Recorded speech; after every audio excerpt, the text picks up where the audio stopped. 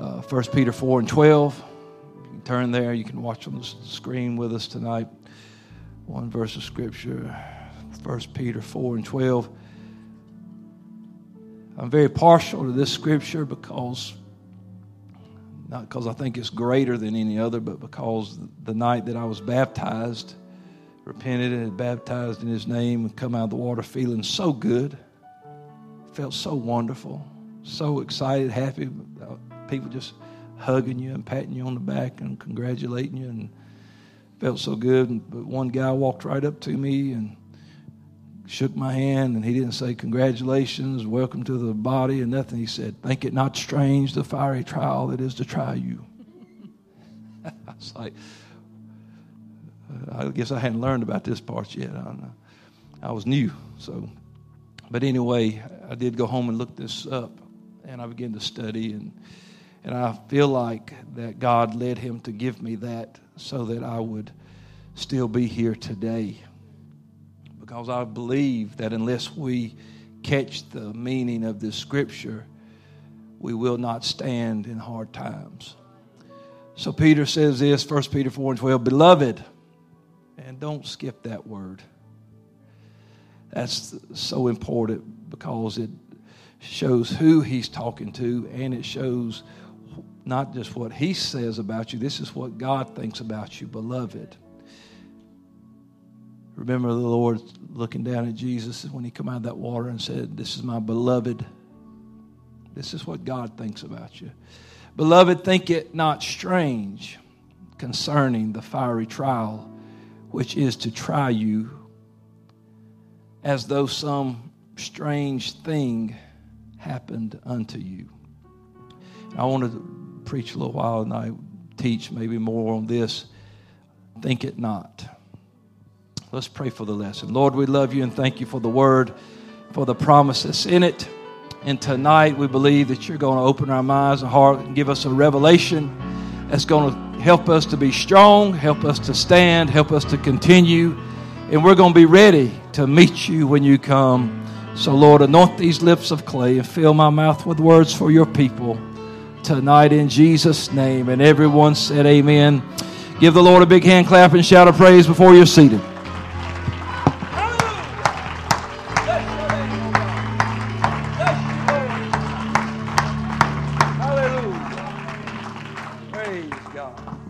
And God's good all the time. I think that probably Peter was, as the Holy Ghost moved on him to write this letter, that I don't think there was any doubt of the one who should have delivered this letter and this phrase, this lesson, this scripture, because Peter was not perfect in his journeys with the Lord while he was here. He made mistakes probably more than what is recorded. The Lord probably said, "I better not put no more in there. People are going to really think bad about him." But I think there's more than 3.5 years worth of stuff that went on that we maybe don't realize. But I do know some of the highlights of, Peter wanting to rebuke the Lord. Not good. Cutting people's ears off. Not good. Denying, and I think that's probably the hardest one. That was the hardest one for him to get over, was that he would make a bold statement of his desire and that his resolve that he would stand even unto death, to then do exactly what Jesus said he would do and deny him 3 times. And the fact that it's recorded that he went out and wept bitterly, that his heart was smote at his failure to keep his word to God. And so I'm sure that there were a lot of things on this great man of God's mind. Peter was a man. And though he had the keys to the kingdom, and he was anointed and full of the Holy Ghost and preached the message, Acts 2:38, I guarantee you, is quoted more by the apostolic church than any other scripture in the book. And Peter is the one who mouthed that, who voiced that as the Holy Ghost moved on him. He gave that instruction. And so with all the great things that he did, Peter still had times by himself. Peter still had times where he had to try to shut his mind off and go to sleep. He had to go through things and wonder, why is this happening to me? Peter was just a man, and as a man, he has a brain, and if he has a brain, he has that mind. And there used to be a saying for some kind of organization that said that a mind is a terrible thing to waste. But sometimes the mind is just a terrible thing. That's the truth. It's the truth. Thinking can get us, sometimes we always harp on people not thinking. That gets people into trouble. Well, they just don't think. That's why it got them in trouble. Sometimes, and oftentimes, it is the thinking that gets us into trouble.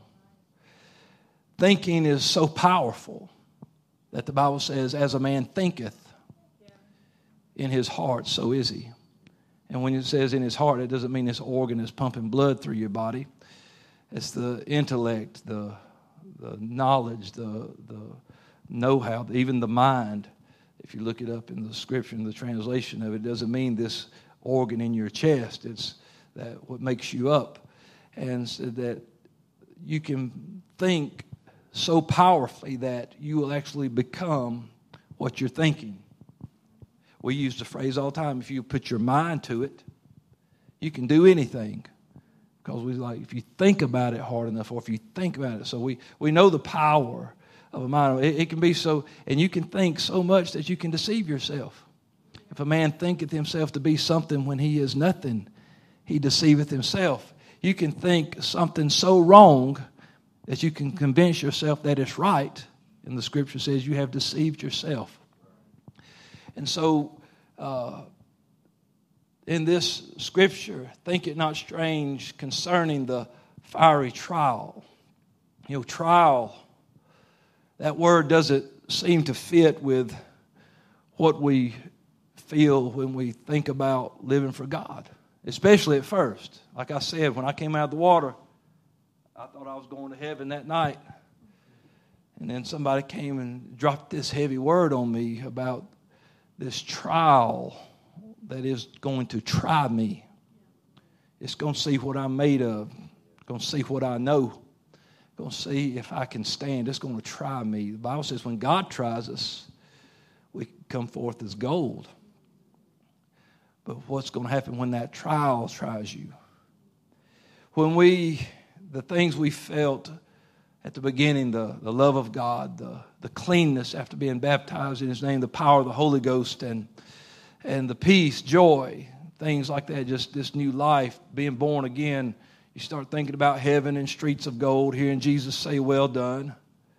I'm born again. I've put my past behind me. It's just so much positive energy at first that there's so many promises, so much hope that the new convert is headed straight for a revelation. And that revelation is summed up in one word, trial. Because we're all going to have a trial of our faith.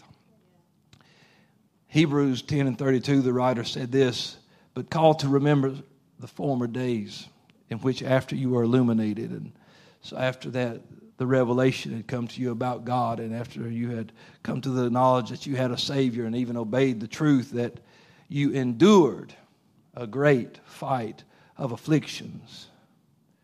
We learn suddenly that there is an enemy, that old devil, that old serpent, Satan, a roaring lion seeking whom he may devour. We learn that our flesh doesn't want to give up so easily. As Paul stated, there is no good thing that dwells in it. And then that we are at constant war, our flesh is, with the Spirit that has adopted us. And the Lord said this, and it goes for all of us, that we would be hated for his name's sake. That was a shocker to me in church. I didn't think anybody that had the Holy Ghost was anything but perfect. I soon learned different. That it doesn't stop you from being human. And I just could not believe that people who were baptized and filled with His Spirit could do some of the things I saw done. You learn. You'll also learn as you come into this new life that everybody doesn't share your enthusiasm. Not your BFF, not your ride or die, or whatever you call them today. Not even the people that brought you into this world oftentimes don't share your enthusiasm about Jesus. They just don't get it. But Peter writes this scripture, but he made mention at the beginning of this letter that helps us, it should help us with a little bit of understanding. We'll get to some more of it, but 1 Peter, in the very first of the letter, in verses 3 through 9, he said, "Blessed be the God and Father of our Lord Jesus Christ, which according to His abundant mercy hath begotten us again unto a lively hope by the resurrection of Jesus Christ from the dead, to an inheritance, incorruptible, undefiled, fadeth not away, reserved in heaven for you, you who are kept by the power of God, through faith unto salvation, ready to be revealed in the last time, wherein you greatly rejoice." And we do in all those things. Though, now for a season, if need be, you are in heaviness through manifold temptations, that the trial of your faith, being much more precious, there's that word again, trial of your faith, being much more precious than of gold that perishes, though it be tried with fire, might be found unto praise, honor, glory at the appearing of Jesus Christ, whom, having not seen, you love, in whom, though now you see Him not, yet believing, you rejoice with joy unspeakable, full of glory. Two things happening in your trial: you keep loving, you keep believing in Him, so you can rejoice with joy unspeakable and full of glory, receiving the end of your faith, even the salvation of your soul. So Peter starts this letter and he begins to write, and through these pages, he writes to us about being holy because God is holy. Being redeemed, not by corruptible things, but by the precious blood of Jesus Christ. He writes about being born again of the Word of God. He calls us lively stones. He says we are a chosen generation, a royal priesthood, holy nation, peculiar people. We've been called out of darkness into His marvelous light, and now we are the people of God. He starts talking to husbands and wives on their behavior. He even gets around to baptism, because anybody that preaches a little while is going to start talking about baptism. They have to. It's part of it. And then he said, even in verse 11, he said, when we speak as the oracle of God, ministering so that God gets all the glory through Jesus Christ. And then after all this about who we are, what we do, how we act, it's like he says, I need to throw some advice in here. And he goes back to, beloved, think it not strange concerning the fiery trial, which is to try you as though some strange thing happened unto you. Now, the word strange is in this verse twice, and they do not mean the same thing. The first word where it says strange, the word is zenidzo, and it means to entertain, lodge, or think it. The second word, strange, is xenos, which means foreign or alien. What Peter is saying to the church, to the saints, to the beloved, he said, do not entertain thoughts that what you are going to is because you are foreign or alien to God. Don't entertain thoughts that will cause you to doubt who you are to the King. Nah. Woo. Come on, somebody. I'll say this again, if we are going to make it through, then we better grasp what this verse of Scripture is telling the church. And that's why I said tonight, think it not. you don't need to be thinking those kind of things. Don't entertain the thoughts. You know what it means to lodge something? It means to put it up. If you would lodge a guest, you would not only put them up, you would feed it. You would feed that guest and you would entertain that guest. You need to quit thinking and entertaining thoughts. Thoughts of despair, thoughts of negativity, thoughts of falsehood that come creeping in when trouble stops by. Stop thinking that this only happens to people that God doesn't love, because God loves everybody. This only happens to people that He doesn't care for. God cares about everybody. This don't happen to people that's been born again where you've been living. This don't happen to people that's faithful to church. Come on, somebody. What I'm telling you is Peter's saying, look, I know how the mind works. Because even with the keys to the kingdom given to me from Him expressly, I denied Him 3 times. And I don't know how many times Peter laid awake at night going, oh, if I could undo that. Or maybe right after that he thought, this doesn't happen to people that have the keys. But then maybe he reminded that the Lord told him, Peter, Satan hath desired to have you, that he could sift you as wheat. And who is he? He's the father of lies. He said, but I have prayed for you so that your faith won't fail. And so before you start thinking thoughts and entertaining thoughts and lodging thoughts that are saying, hey, I'm going through this because I'm an alien to God, you need to remember that this happens to all of us. Job 1:1 describes a man that we all know what he went through.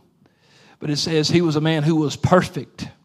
And he was upright, that he feared God, and that he eschewed evil. In verse 5, it says that he was so concerned about his children that he offered burnt offerings. And it said this Job did continually. Job was always serving God. But let me tell you, the mind can be your worst enemy. You know, the scripture says that the heart is deceitful above all things. That doesn't mean this. That means your intellect, your knowledge. It can even refer to your mind. And it says that it is so desperately wicked, and who can know it? And so people say, I know what I think. You might know what you're thinking, but you don't know what you think. The mind can be our worst enemy, and the scripture says that we can even believe a lie and be damned, because we think it's true. Many people have lost out because of what they thought. They dwelt on it, they twisted it, and they turned it into something that it wasn't. Well, so-and-so didn't speak to me, so I thought. Well, I heard them say this, so I just thought. Well, I saw them there, and I just thought. We can see things and think things and turn them into what we want them to be. We can entertain and lodge things in our mind that are not true. And the sad thing is often those people will never try to find out the real answer. They just assume that it's so. And so not only do they hurt themselves, but you can hurt other people. Well, I thought it was true, so I told somebody. And now you've caused a whole nother problem. So Peter is telling us, hey, get this. Don't entertain the thoughts that you are going through something that only godless people who are foreign or alien go through. Just because you're in the middle of a trial doesn't mean that you're lost with God. Just because you're going through a trial doesn't mean everybody hates you. Just because you're going through something doesn't mean that you and God are not still you and God. When Peter starts out, remember I said, get it, beloved. He's telling the church, get your mind right about what you are going through. We always say, well, don't be conformed to this world, but be transformed by the renewing of your mind. And we think that's just make sure you're thinking thoughts about how not to sin. Well, I tell you what, whenever you're thinking wrong thoughts and expressing those thoughts, it's lies, and that's sin. Sometimes that being transformed by the renewing of your mind means you need to think about all things differently. If you were the kind of person before that always thought because somebody didn't speak to you that they was mad at you, you need to change your way of thinking. You need to make sure that your mind is right, because what will happen is that you think, well, they don't like me, and what, probably nobody else likes me. And who's telling you that, feeding that fire? That old devil's just whispering. Yeah, that's right, they don't. You just need to leave. Why don't you just leave that church? Why don't you walk away from truth? If Jesus really loved you, you wouldn't be going through this. And you are entertaining that and lodging that in your mind. Don't entertain thoughts of hatred and anger and bitterness. Don't lodge it, because it will set up camp. It'll put a room in your mind, and it'll always be there. There's some people today, they can't break through to victory because things have lodged in their mind. Oh, they sit on the pew every week. Can't get free, can't get liberty, can't get victory. You know why? Because you have taken in a guest. You need to hang up the no vacancy sign on your mind. So there's no room in the inn for you. And stop thinking things that cause you to sit like a statue and never pray and never talk and never fellowship. So, that's tough, Pastor, might be, but it's necessary, because you're forfeiting your victory. You're forfeiting a reward. You're missing out on the blessings of God because you got thoughts in your mind that are not even true. You never asked the individual if they were true, but you've built it up in your mind, and now you're living by it. And it'll make you feel like a foreigner and an alien to God. Sometimes people just have the personality and they say things real bluntly. They don't mean nothing by it at all.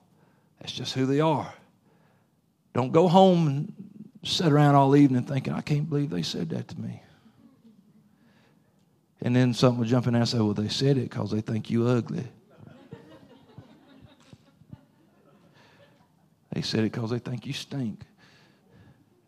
They don't believe you even saved. And you just now, boy, and then you actually think they said that to you. You can't look at them. You can't shake their hand. You won't speak to them. And then want to call yourself saved and sanctified and full of the Holy Ghost. I'm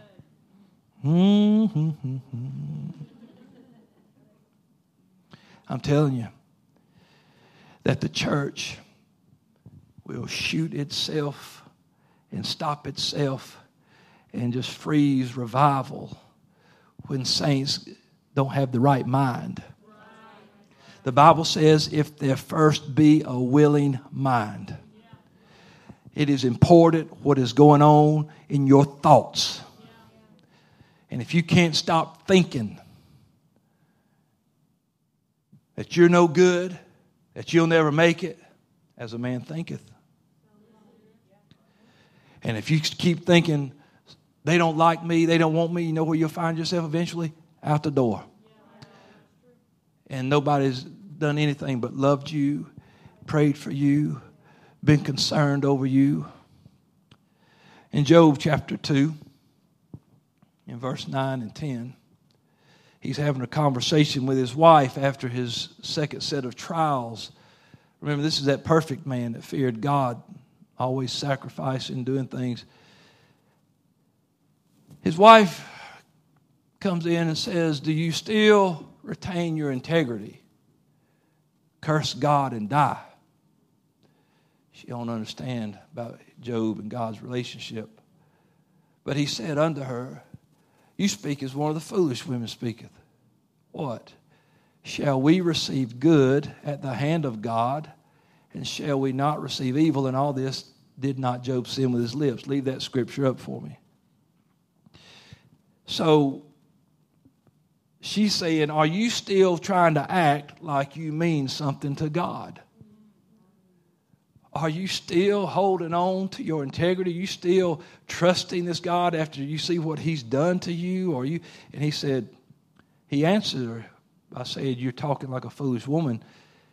Now listen, a lot of people, when they're quoting this, they quote it wrong, because they'll say, shall we receive good at the hand of God, and shall we not receive evil at the hand of God?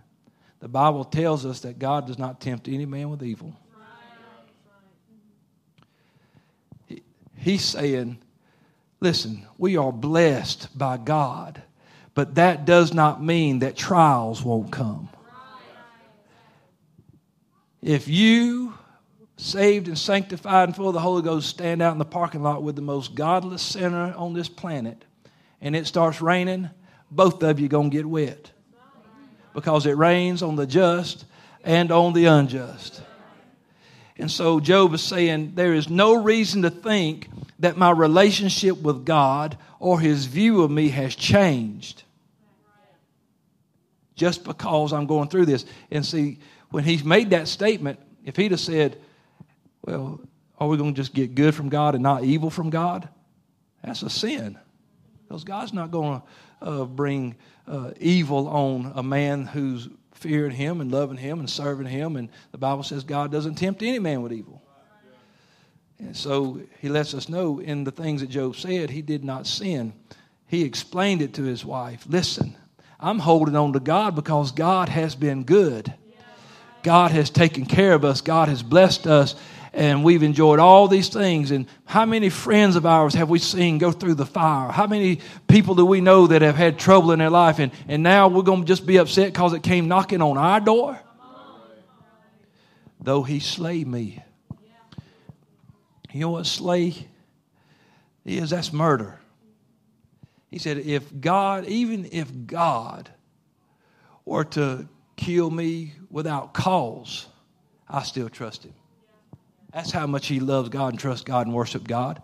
He said, if God were to slay me with no cause, I still trust him because he's God. The big part of getting through this is figuring out and remembering the facts, because the facts will always clear things up. Number one, the presence of trouble is not the absence of God. Psalms 23:4. Yea, though I walk through the valley of the shadow of death, I will fear no evil, for thou art with me. With me in the valley of the shadow of death, I will fear no evil, for thou art with me. Thy rod and thy staff, they comfort me. So my mind's right about what's going on. Isaiah 43:2. When thou passest through the waters, I will be with thee. And through the rivers, they shall not overflow thee. When you walk through the fire, thou shalt not be burned. Hello, Shadrach, Meshach, and Abednego. How many is in that fire? 4. And one of them's like the Son of God. Neither shall the flame kindle upon thee. Matthew 28:20, Jesus told us at the end, he said, I am with you always, even unto the end of the world. Amen. When it feels like it's the end of your world, he's still there. Don't start thinking God don't love me. Don't start thinking, well, the church don't love me. Don't lodge thoughts of bitterness and deceit and deceive yourself. Oh, they didn't speak to me today. Must be mad. Why? You know how many times I have answered that question? Are you mad at me? And I look at them and say, should I be? Well, no. Why? What have you done that I should be mad about? Well, nothing. Then why are you asking me if I'm mad at you? I'm mad now because you asked me, because evidently you've been sitting around for 2 or 3 days thinking that your pastor that loves you and prays for you and preaches to you is mad at you. Well, I seen you leaving church Sunday. You didn't say nothing to me. Oh, you mean when I was leaving Sunday after about 5 meetings, after preaching 2 messages, after shouting my brains out around the altar, trying to make sure everything's turned off? Come on. Sorry. But you have lodged it in your mind. See, I went home and I was fine. You went home and pastor's mad at me. Come on.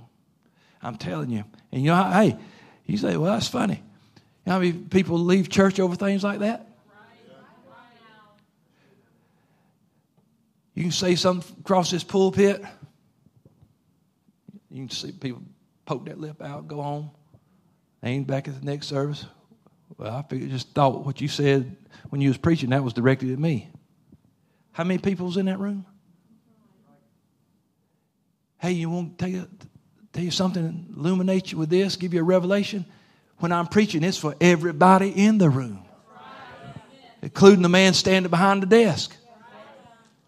So if it bothered you, maybe you ought to look at something instead of being mad at me. But you want to lodge thoughts of bitterness and hatred, and then you're going before you ever talk to me, you want to talk to somebody else and say, "Yeah, I'm thinking about leaving over there because that preacher he don't like me." And now somebody else thinks bad about me, and I hadn't said nothing. Think it not. Think it not. It doesn't change who we are to Him when we're in a trial. It doesn't change the fact that He loves us when we're in a trial. He purchased us with His blood. He filled us with His Spirit. He loved us with an everlasting love. And if He does correct us, He made sure to let us know that whom He loveth, He corrects. Because we're His children. Don't think it. Get those negative thoughts out of your mind. Quit lodging them, entertaining them, putting them there and letting them set up camp, because they never shut up. Those voices will never stop. They'll always be talking, always be. Every time you're trying to make a breakthrough, don't you stand up and raise your hands. You know, get those thoughts out of your mind. And when you get in that fiery trial, realize, hey, the fact is, number one, that we're all going to go through it. And there's always a purpose for what we're going through. Romans 8:28 says, and we know that all things work together for good. All things, trials, tests, trouble, tribulation. Everything that hurt your heart, hurt your feelings was all for, we like to think of all the good things that help us. There's a bunch of them. But guess what? Even God has equipped us in such a way that even the negative produces in us. It teaches us. It draws things out of us. It helps us to stand. How can we endure hardness if we never know anything about hardness? How can we not get weary in well-doing if we don't know how to hang in there when stuff, everything we go through teaches us. How are we going to ever know that God's with us in the valley if we're never in the valley? How are we ever going to know He's with us in the fire if we never go in the fire? How are we going to ever know He can calm the storm if we never get in a storm? And so all things work together for good to them that love God. Now let me ask you this. Has your trial stopped you from loving God? Because then you got some problems. Because all of a sudden, you just moved that promise out of your life. It says it works to good to them that love God. If you get mad at God because you're going through something, so I don't love you no more. It ain't going to benefit you at all what you're going through. It'll probably kill you. It'll destroy you. It'll cause you to stop walking with God. But when you know, I don't care, I still love you. Though you slay me, yet will I trust you. I came into this world with nothing, I'll leave with nothing. Blessed be the name of the Lord. The Lord gives, the Lord takes away. And just keep on keeping on and serving God and worshiping God and living for God. And you know what? It's going to work out for your benefit. Maybe Joseph could have got mad and said, I don't understand, because when I was just a kid and I was very vulnerable and naive, you gave me these dreams about greatness, and here I am in a dungeon. But at the end of it, he said the things that were intended as evil, God meant it for good, and it saved all these people alive. So you hold on. And don't you start lodging negative thoughts against God, against your church, against your friends, against your people. That's just good advice for life. It ain't even got to be tied to the church. Just stop jumping to the worst thought. Philippians 2:13 says, for it is God that worketh in you, I don't think I gave you that, sis, but if you can pull it up. Philippians 2:13, he said, for it is God which worketh in you two things, to will and to do of his good pleasure. And let me ask you this. You think it's his will for you to quit church? You think it's his will for you to quit preaching, quit teaching, quit ministering, quit living for him? You think that's his good pleasure? But he'd rather see you go through it. He'd rather see you stand. He'd rather see you victorious. And he said, God's the one working in you to will and to do of his good pleasure. So whatever I'm going through, the Bible says he has his way in the whirlwind and in the storm. If I'm in a storm, he's having his way. If I'm going through a mess, he's having his way. If I'm going through a trial, he is simply having his way in my life. The Bible says that I should commit the keeping of my soul unto him as unto a faithful creator. Too many people trying to come to God and hang on to their soul. Give it to him. Oh no, I want to go to heaven, but I want to run my life while I'm here. Just make sure you pick me up when you come to get us. Oh no, you got to commit the keeping of your soul. In other words, he's saying God's going to keep it. If you'll give it to him, you'll go through the trial. He'll keep you through the trial. He'll keep you through the test. He'll keep you through the wilderness, the good times, bad times, every time. God will keep you. And when God's people start trusting him, when they start believing that God's going to take me through, that God's going to make a way, that God's going to... Man, let me tell you something. People's going to get on fire, and it's going to be a revival like you've never seen. Because what is it that keeps us from it? It's all the things that we're thinking in our mind. It's the things we think that keep us out of church. It's the things we think that keep us from praying, that keep us from reading, that keep us from witnessing. It's the things we think. But when we get this mind under control, and when we commit this soul to God, that he's faithful, he's my creator, and he's going to take care of me. Let me tell you, the world can't take the revival that's coming when God's people fully trust in him.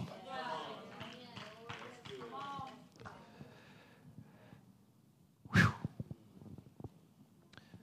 2 Corinthians 4. I believe that's where I'm at, 2 Corinthians 4. Well,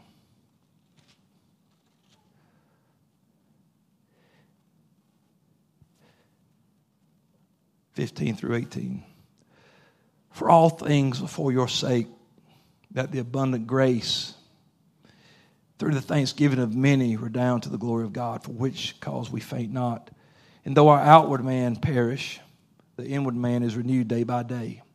In other words, I don't let the things that are affecting this man affect the things or affect the man that's on the inside. This body is suffering. It's getting old. Hey, and let me just say, some things just natural. Well, I'm sick. Old devil's at it again.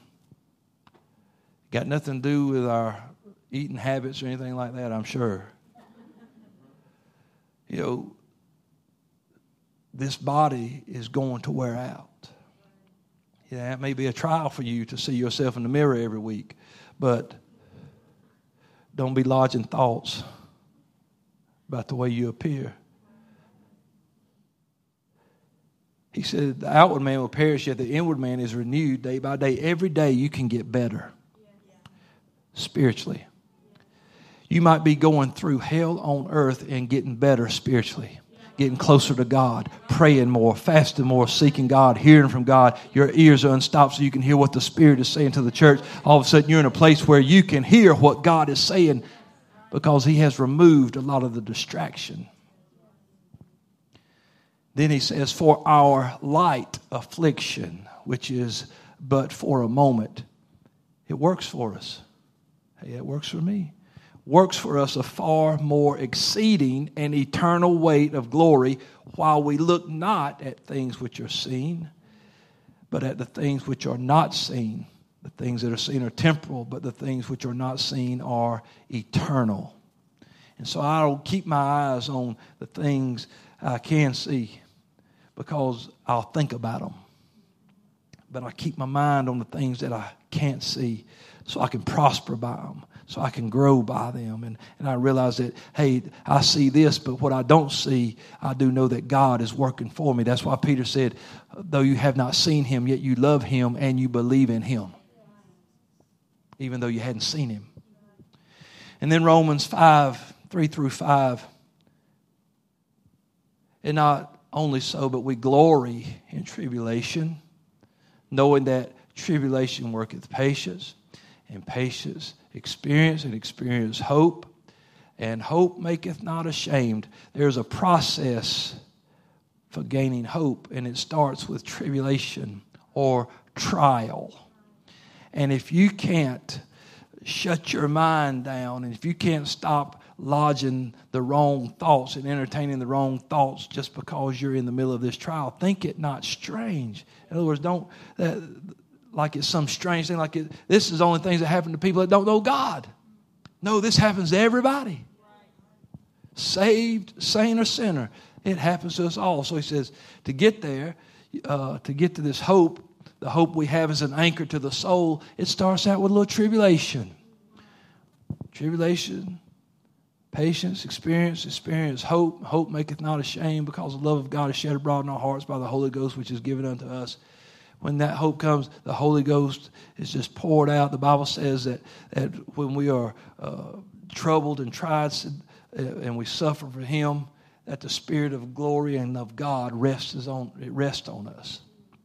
It's with us. It's there with us. We're not by ourselves. So think it not. Quit thinking negative, ugly, killing thoughts, and start thinking how much, hey, you know what, I'm going through it, but God loves me. God cares about me. So, Peter writes this. And what I do? He told us in the next verse, 1 Peter 4 and 13. So after he talks about this trial, he says, but rejoice. Don't get the ugly thoughts in your mind. Don't think that you're a foreigner from God. But rejoice inasmuch as you are partakers of Christ's suffering. You're part of this. You're part of this life. You are part of this cross-bearing life. This is who we are. This is what we do. We live for God. He said, so rejoice inasmuch as you are partakers of Christ's sufferings, that when his glory shall be revealed, you may be glad also with exceeding joy. What do I do when all this stuff happens? Rejoice. One place it says, count it all joy when you fall into divers temptations. If you're reproached for him, happy are ye. Oh, you see, that's not the way I'm thinking. Then you're thinking wrong. You need to change your thinking. You need to not be thinking strange. You need to quit lodging, keeping up these nasty, ugly, negative, lying thoughts that are telling you that God don't love you, and neither does people, and neither does your church. You need to get those things out of there. So it's in the mind. So this is what I need. Peter started off that chapter with this verse, 1 Peter 4 and 1. For as much then as Christ hath suffered for us in the flesh, he said, arm yourselves likewise with the same mind. In other words, this is what you arm yourself with. This is how when you arm yourself, that's stuff you fight with. Stuff you defend yourself with. Stuff you protect yourself with. He said, arm yourself with this, with the same mind that Jesus had. Now listen, I never ever saw in the scripture where Jesus questioned who he was or if he was the beloved Son. With everything he went through, the Bible says he was despised and rejected. Those that were closest to him caused him grief, denied him, betrayed him. People he did miracles for wanted to stone him. They crucified him, lied on him, all kind of things. And yet, in his mind, he still knew who he was. And in his mind, he still knew that I got to get to Calvary's hill. For this end was I born. He still knew that I've got to go to that cross. And he still knew that in 3 days I'm coming out of that ground. He said, destroy this temple. And in 3 days, do what you want to this flesh. Because there's something going on beyond this flesh that you can't touch. Hey, world, do what you want to this old body, this mind. But hey, there's something going on the inside that you can't touch. He had his mind. He said, so, church, arm yourself with the same mind that Christ had. For he that has suffered in the flesh has ceased from sin. Sin separates us from God. But he said, when you're going through these sufferings and your mind is like his, you're going to draw closer to God. But if you break off, start thinking wrong, start doing wrong, you separate yourself from God. And now you become a foreigner and an alien because you have pulled away from him. The Bible says if we draw nigh unto him, he'll draw nigh unto us. Get closer to him, cleave to him, hang on to him. Paul said it like this to the Corinthian church. He said, we have weapons. 2 Corinthians 10, 4 and 5. For the weapons of our warfare are not carnal, but mighty through God to the pulling down of strongholds. Right off the bat, casting down imagination. Well, so we always try to make that something bigger sometimes than what it is, but it's exactly the same thing Peter was writing about. That we have weapons of our warfare that are mighty through God that will keep us from lodging terrible thoughts, untrue thoughts, helps us to get rid of bitterness, helps us get rid of anger, helps us get rid of wrath, helps us get rid of jealousy, helps us get rid of envy, lust, all these things. All the things you can think about in that mind that will affect you because as a man thinketh, so is he. So we have these weapons, and one of them is arming yourself with the mind that Christ had so you can cast down these imaginations, put them under your feet where they belong, and every high thing that exalted itself against the knowledge of God, and bringing into captivity every thought.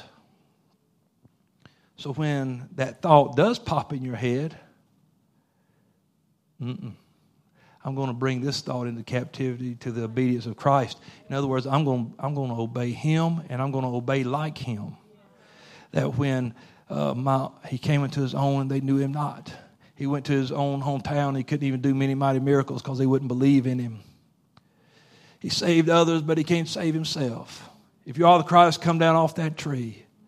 Smacked him in the face and said, prophesy. Beat him, whipped him, spit on him, laughed at him, mocked him, humiliated him, nailed him, stabbed him, buried him, and he showed back up. How are you still here after all that? Got the right mind. How are you still going on for all these years? Got the right. Let me tell you something. Anybody that's going to stay in church a bunch of years, it's going to be because your mind was right.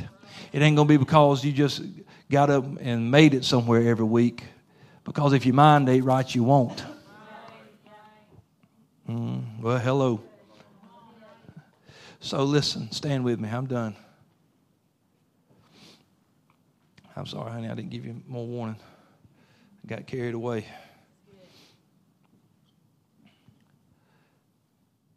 Boy, we cause ourselves a lot of grief.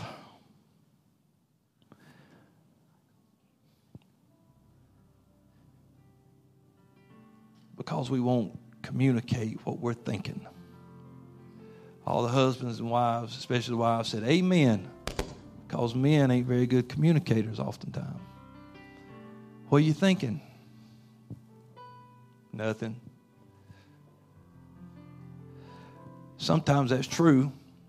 Sometimes it's not. But we don't want to worry anybody. So nothing, I'm fine. It's sincere concern to not worry our spouse. But they're going to worry anyway because they know you're lying. They can see it. They can tell it. You don't want them to start thinking, then they just got to wonder, well, if they don't talk to me, now I've got to. Some people dream up scenarios in their head and they convince themselves that it's true because they won't communicate. And sometimes dream up things in your head against God because you won't communicate with Him. You need to be careful about the thoughts you think. Obviously, we don't want to think sinful thoughts, but when somebody wants to help you, just let them help you. Don't go to, hey, they're judging me. No, you know what? They love you and they want to help you. When they ask, hey, are you all right?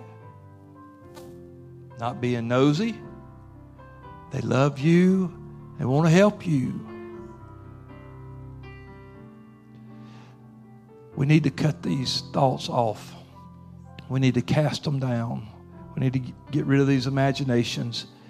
So remember, think it not strange. In other words, don't lodge these thoughts in your mind as if some strange or foreign thing that never happens to God's people has happened to you. I promise you, it ain't so. God loves you. God's got a purpose for you. Get your mind right. I want us to come and pray tonight because I know that this is a message for God's people. And examine ourselves. And if we used to talk about laying things down at the altar. If you got some thoughts going on, come lay them down tonight. Come lay them down, and then like the song said, leave it there, leave it there. Come lay these thoughts down at the altar and leave them here and go out of here renewed in your mind.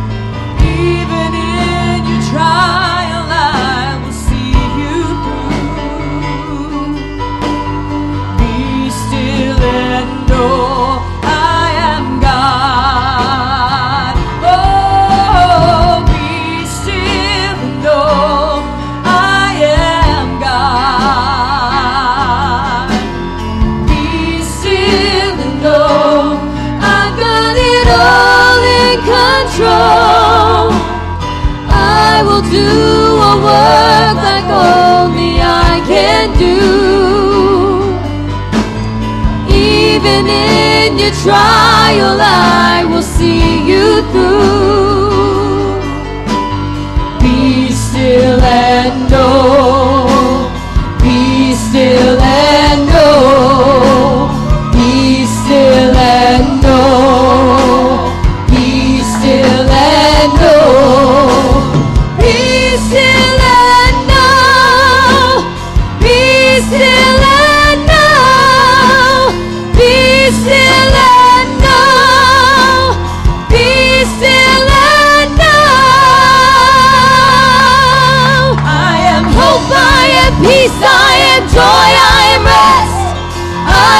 your comfort and relief from your stress. I am strength, I am faith, I am love, I am power. I am your freedom, this very hour. I am,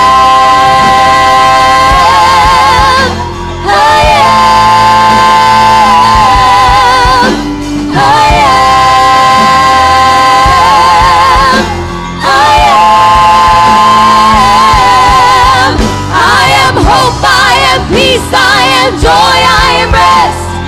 I am your comfort and relief from your stress. I am strength, I am faith, I am love, I am power.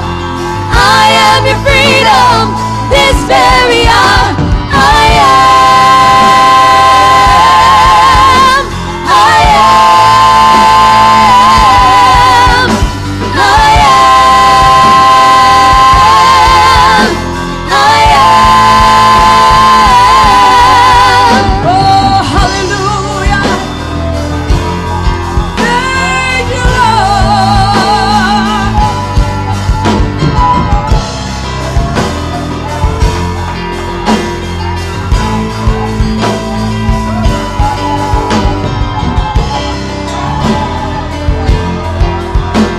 oh, hallelujah, hallelujah, hallelujah. Just lift your hands and sing it with us one more time. Come on now. I am hope, I am peace, I am joy, I am rest. I am your comfort and relief from your stress. I am strength, I am faith, I am love, I am power. I am your freedom, this very hour. I am, I am, I am, I am. I am hope, I am peace, I am joy, I am rest. I am your comfort and relief from your stress. I am strength, I am faith, I am love, I am power. I am your freedom, this very hour. I am, I am, I am, I am, I am. Hallelujah, hallelujah. Well, let's give him a praise tonight. Hallelujah. Hallelujah. Hallelujah. Hallelujah. Thank you, Lord. You know, Sunday quoted the scripture several times that if the Lord make you free, he that the Son has set free is free indeed. He'll free your mind. He'll free your mind. He'll get those thoughts out of there. Arm yourself. That's why we arm ourselves with that same mind. Because if you got that mind will be free. You won't be held prisoner. Because ain't nothing worse than be somebody says, oh, I just want to be left alone with my thoughts. There ain't no worse place to be sometimes.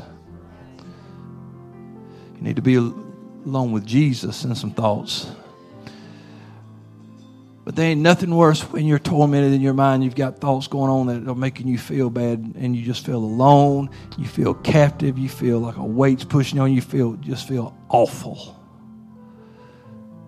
But Jesus, that ain't the way he wants his church. And there's a lot of things he's given us. We could spend a long time on this talking about repentance and forgiveness and reconciliation. Things like that will help get rid of these thoughts. So love one another. Be kind, tender-hearted, forgiving one another. We are brothers and sisters. Ain't no reason. We may be different, have different personalities, all kinds of different things, but there's no reason that people who are filled with the Holy Ghost can't love each other and get along. You say, well, that's like a utopia. You call it what you want to. I believe that God's people can get along. Praise God. I sure love you. I hope you know I do. And I preach to you like I do because I love you. And I want to see us go to heaven. And I want to see us to have revival while we're here. So God bless you. Have a great night. Sunday's coming. Lord, don't come get us. We're going to have a great time. Anybody getting baptized tomorrow night? Do you know yet? So maybe a couple getting baptized tomorrow night. Let's be praying for that from the college ministry. Really be praying for it tonight. God will move on those young ladies' hearts that they'll make that decision to come be baptized in His name, because that's 2 more people to tell more people about baptism in Jesus' name. Praise God. We're having revival, church. Having revival, church. Hallelujah. God bless you. You're dismissed in Jesus' name.